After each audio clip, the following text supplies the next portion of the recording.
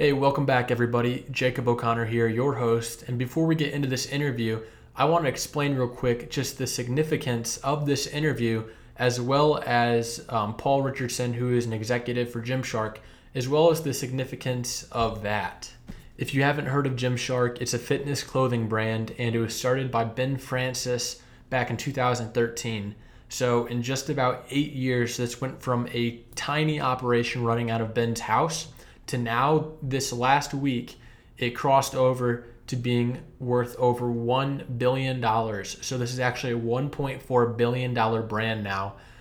It's just been an amazing journey over the last 7 years. But this interview is with one of the Gymshark executives who's been there since, just about day one, helping grow this company. So I hope you guys enjoy, and let's get right into it. If I've been, how many times I've got back up, from being knocked down, being said no to, that's the testament. If you get knocked down 10 times, you get back up 11. It is literally, you just have to keep going and, not giving up on that, because if you're going to give up, you're not going to be successful in business, and you've got to take adversity, take refusal, take anything like that. But if that's your goal, you will get there.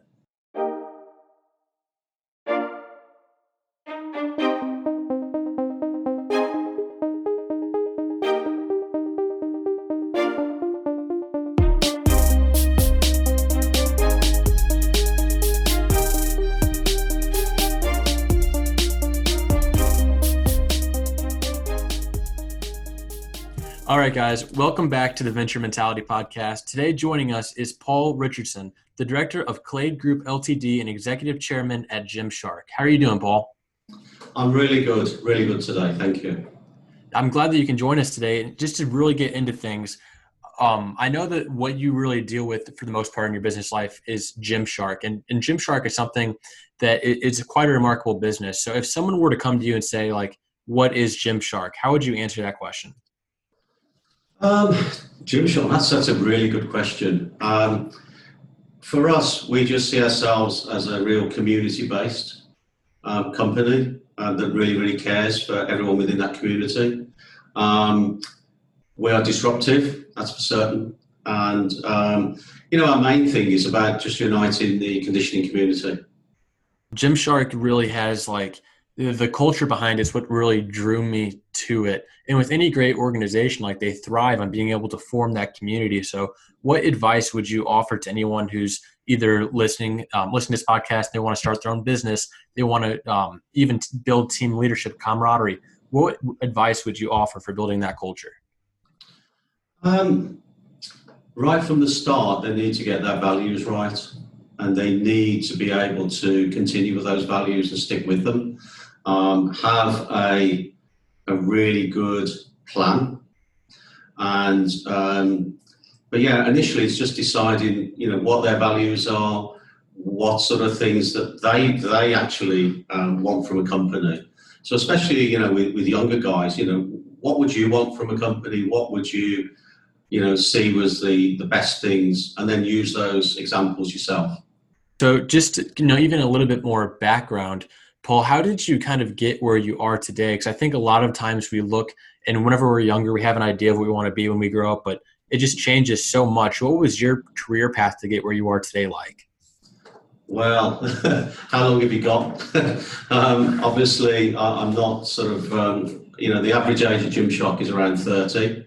I'm 60, so slightly different. But my trodden path has gone back through waste management and recycling.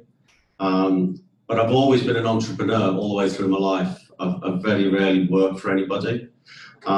Started off with waste management, recycling, and then I moved on after selling one of my large companies, and I had a dream of owning several companies and spreading my risk much further, because all my sort of eggs were in one basket at one point.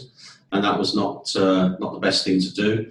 And I ended up diversifying into football, soccer, whatever you want to call it, which end of the world you're at, into retail, which I wasn't very experienced at, with a company called All Saints, which I owned, and then a few other companies on the peripheral. But that that gave me a great grounding for moving forward rather than just being waste management. Because I always remember one day I was actually in Saint-Tropez on holiday with some friends, and there's a guy there who was a little bit older than me, and he ran or owned a company that sold sort of fish and prawns and anything to do with seafood. He was one of the guys who brought those fish sticks into the UK, and he got a building company. And I sort of said to him, hey, how the hell can you go from fish to building? And he said, it doesn't matter. He said, companies are the same. One company's like the next company. It's just different skills. He said, I don't need to lay a brick to be a builder or own a building company. So I've used that moving forward, and that's enabled me to apply a lot of the same principles in terms of business and the same ethics moving forward. So yeah, there's a lot you carry from the past, but I've got a lot of history behind me. So it always seems easier the next time you do something after you've made the mistakes the first time. It's very fascinating. And one of the things that I want to hit on is you talked about All Saints. You got into retail. What was it you were selling? So All Saints is, I can only put All Saints to be very, very similar to a younger Gymshark. It was very cult at the time. So it was owned by a guy called Stuart Trevor. And he was basically a designer who got into business and designing really cool clothes. And in the UK, it was quite big and very cultish way back in about the year 2000. And unfortunately, a friend of mine got a franchise from All Saints in the Birmingham area in the UK where I am. And All Saints went bankrupt, went into administration, as they call it in the UK. And he was really distraught. He'd put all his money into it and came to me, and we ended up, I hadn't got any experience in that field, but we bought the company. We bought something like, £450,000 worth of stock for £85,000. And then we proceeded then to set up All Saints again to carry on, and we built it up after that to many, many shops. My skill set there was more in the finance, banking, and leases and things like that, where we had Stuart Trevor was still the designer. A friend of mine, Mick Dunn, was the brains behind it, really. He was the managing director. And that's where we got All Saints from. So as you fast forward, then what is your role now in Gymshark? Is it similar to what you were doing with All Saints, or how is it kind of developed? It's developed over time. So just going back to the beginning, is I met Ben and Lewis, the first two founders of Gymshark, back in the end of 2013. Met them in a gym in Birmingham, and they'd just come up to me. Apparently, I was known as the business guy. And they used to come up to me and ask different questions, and what do we do about this? What do we do about that? And eventually, they were asking that many questions. They said to me, we need you to come and help us. So at that stage, I was involved in a huge recycling project to recycle we call them nappies, but diapers in the US. And I was building plants for doing that. So I had little time, but they asked me to help them, so I gave them 1 day a month. And then further down, it just got more and more, so I gave them 1 day a week. And that's where it sort of started from with them. And initially, it was just advice on how to do something, how they should think. It was a bit of a sounding board, because neither Ben nor Lewis had any background in business. Neither of them had any relatives, or father or mother or uncle, or anything that had anything to do with business. So, and whilst they had a very, very good business, they just really didn't know what to do for the next steps, etc. So there's lots of general advice at that time, but then now it's completely different. One of the things that I talked to them about was that if they wanted to make the business bigger, which they did, was they'd have to hire people that were better than them at their specific field. and that takes some doing because you've got to put your ego to one side and think that there's people in the business, that are better designers or are better accountants, better finance, better, commercial guys than you.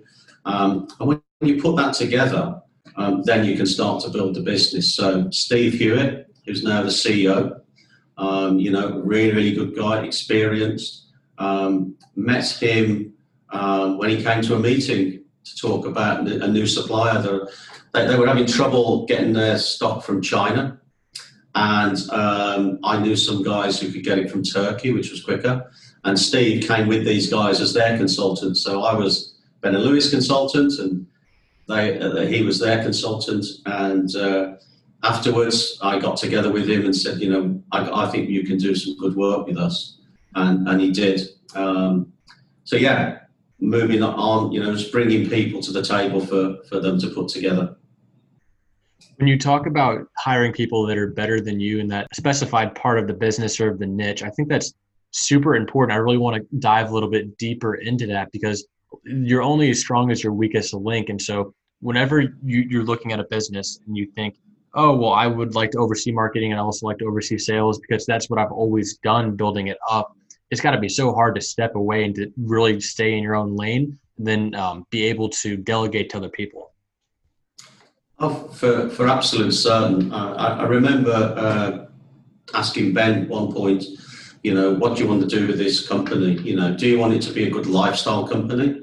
They were driving a couple of sports cars at the time, Audi A8s, R8s, sorry. And I said, what do you want to do? What do you want this company to be? And their words to me were as big as Under Armour or bigger. And at that time I thought, wow, there's absolutely no chance of that. But now there's every chance of that. There's every chance. But it's all down to bringing the right people in with the skill set. But you have to have your ego put to one side and, be proven. Get these guys to prove you wrong. And it can be a combination of people as well. It doesn't have to be someone older. Just because you're older doesn't give you the right, to be better than anyone. So it's a combination of, younger people, older, whichever. Doesn't really matter, but bring people in who are better than you for certain. And, that's the way it should work. And one good thing about Gymshark, which they've got, is that the one thing we've done is everyone respects each other equally. So just because I'm older gives me no right to be respected. You have to earn your respect up and down. And I think that's one of the successes for Gymshark because I've learned so much off the young, guys and girls here. Absolutely every day I learn something, and I've been around a little bit. But they just teach me new things every day, which is great. In your opinion, what is one of the most effective ways to cultivate and to start to earn other people's respect? Best idea wins is one. So no matter who's in that room, whether it's a 17-year-old exec with no education, who's come straight from school to you, no university by education, or a seasoned pro from Reebok or Adidas or whoever. It's the best idea wins. And, that's what we do that here all the time. One of our recent campaigns, which was, I'm just trying to think which one it was. I think it was either the NHS that we just did with a sweaty selfie or anything else we've done, but that came from an exec. Wow, that's really cool, actually. And what advice, just even thinking about this and how you've been able to help them scale. You knew Ben and Lewis from the earlier days of the company. For anyone listening that might be in that younger age range, 17, 18, 19, and they want to do something similar to what Gymshark's been able to do, what advice would you give to that person? I would ask them to find someone like myself or Steve. I think, not saying, anything about us, myself and Steve, but we're honest. But finding the right person that has your best interest at heart and just talking to them, listen to them as much as anything else. They're more listening than talking, to be fair. And that's going to stand you in good stead. And that might take a few people. You might go through several people to find the right one. But find that person and always be willing to learn. Always. Even moving forward when you start to be successful, be willing to learn. What is, in your opinion, the best way to reach out or to find that type of mentor to help you with your business? Well, that's a real difficult one. That's really difficult. I think you've got plenty of opportunities on things like LinkedIn and talking to people.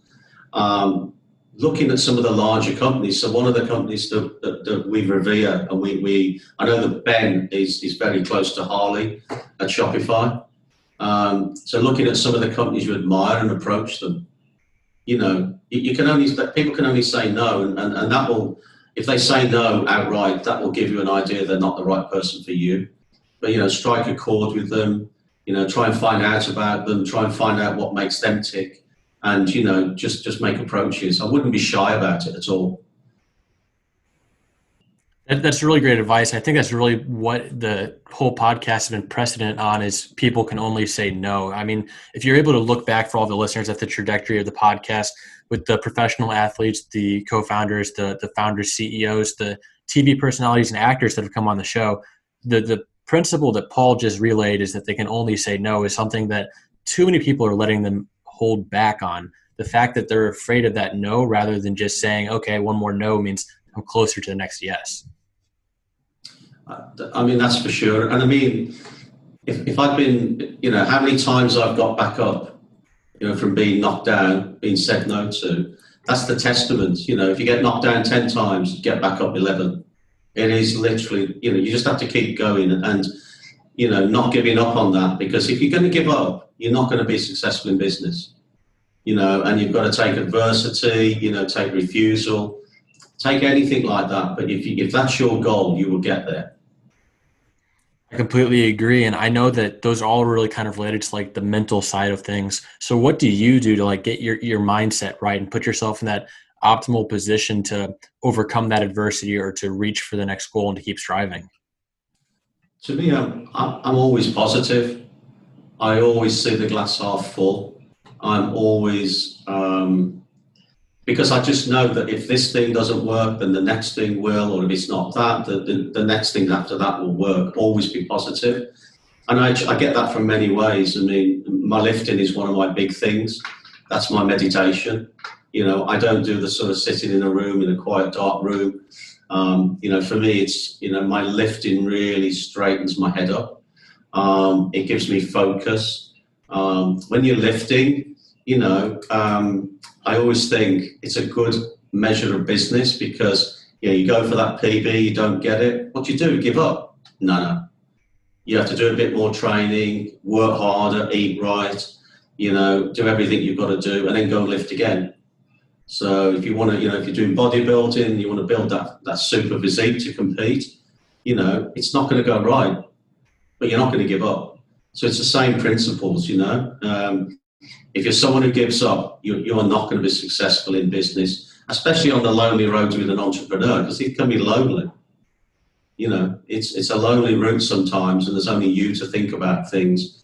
You know, there's only you, you know, if you've got people that you've hired to pay their salaries or pay their wages, it all comes back to you. So how have you been able to see Gymshark include that mental wellness and that mental strength aspect into what it is that they're doing?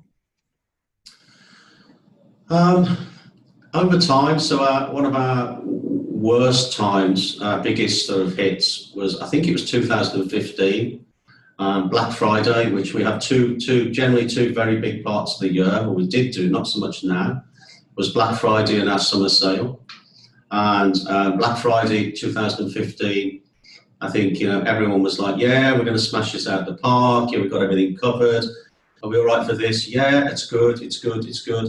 And basically we got complacent, and I think our website crashed, and we didn't even have a holding page.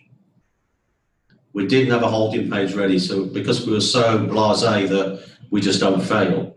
And that taught us one huge lesson, to be ready, to have a plan, have a backup plan, have a plan B, whatever you want to call it.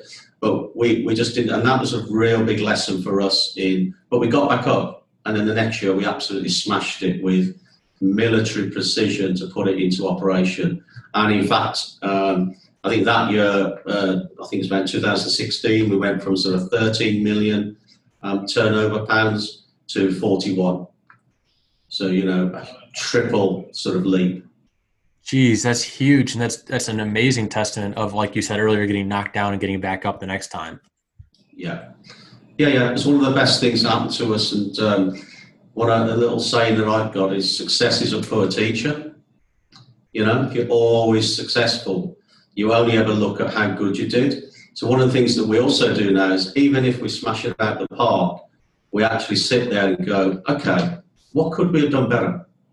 What would be, what would have made it even better, with a better experience? Or it might not necessarily be about, the money. It could be just other things. Yeah, we achieved great things. We had massive sales over Black Friday, but people had to wait 2 or 3 weeks for their product. So, you have to re-examine it. So, complacency, just don't go there.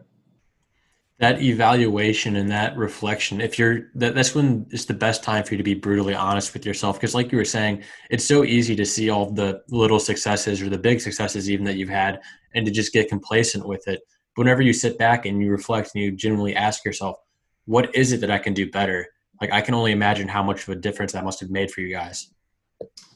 Absolutely, all the time. And you can see from where we are, we've gone on to, great success in terms of turnover. We've won award after award. In fact, we get a little bit bored by it, to be honest. We're not fond of the spotlight. It's just not what we're built for. But you can't, you can get really carried away with all that success, and then you will have something trip you up, and you won't be ready for it. So for us now, it's about always be positive. I mean, it sort of sounds like I've contradicted myself from earlier, but it's always be positive. You have to look on that positive side. But you need to know, if something does go wrong, what are you going to do about it quickly? What's your plan? What's your cover? Whatever it might be. I love that. And so, Paul, as we start to close things up here, if people want to learn about you or reach out, where should they find you? My email address is on the website. I'm on LinkedIn, and it's even got my phone number on there. But just p.richardson, gymshark.com. I try and answer everything. I'm not one of the most popular, to be fair. Ben has far more than me, but so it should be. If I was getting far more, we'd be really worried. But I always try and help where I possibly can. I get a lot of Instagram sort of requests and DMs, about athletes and anything else, and I'll always try and pass them to the right people and then get them to deal with it. I like to give honest answers. I don't like to sort of keep people hanging around or not answering just because it's me. I will always get an answer where I possibly can. It might not be the answer they want to hear, by the way, but I think you should always have some respect and give an answer. And again, for me, I like to treat people the way I like to be treated. That's amazing. That really is such a good principle too, because a lot of people will kind of dabble around the truth or their actual answer because they don't want to hurt someone else's feelings. But it's better for them to learn from that, as well as more of a respect for that person's time too. Oh, I agree. If I'm not saying you need to be brutally honest and hurt someone's feelings, but sometimes you have to say, is this really the right thing for you? If you want to be, an influencer or an athlete, there's a lot of hard work to go into it. You need to know that. So speak to the right people. Or, I've met people before who have a business idea that, I just say to them, look, I'm just not sure this is going to go for you. But, if you want to move it on, really try, but get prepared. But again, I always use that thing. If you get yourself knocked down, get back up again. The next one's there. Sweet. And so as we close things up, I have one last question for you, Paul, but first a little bit of background. So when you die, the only thing that matters is the difference that you made and the impact that you had. So that being said, what difference or what impact are you looking to make? I'd like to be remembered for helping people. I think, giving my time to people. So I'm not a big, funder of charity. What I do like to do is give my time. Time's the only thing you'll never get any more of. You can't buy any more time, doesn't matter how rich you are. So for me, I do something with the homeless in the local area in Birmingham, where I stand with them, and we give out food and we give out clothes, and all my old clothes go there. And I'd much rather give that sort of time, because I just think it's too valuable. If you're on your deathbed and could spend £1 million on another hour of your money, I'm sure you probably would. So yeah, it's giving people some time where I possibly can would be the thing I'd like to be remembered by.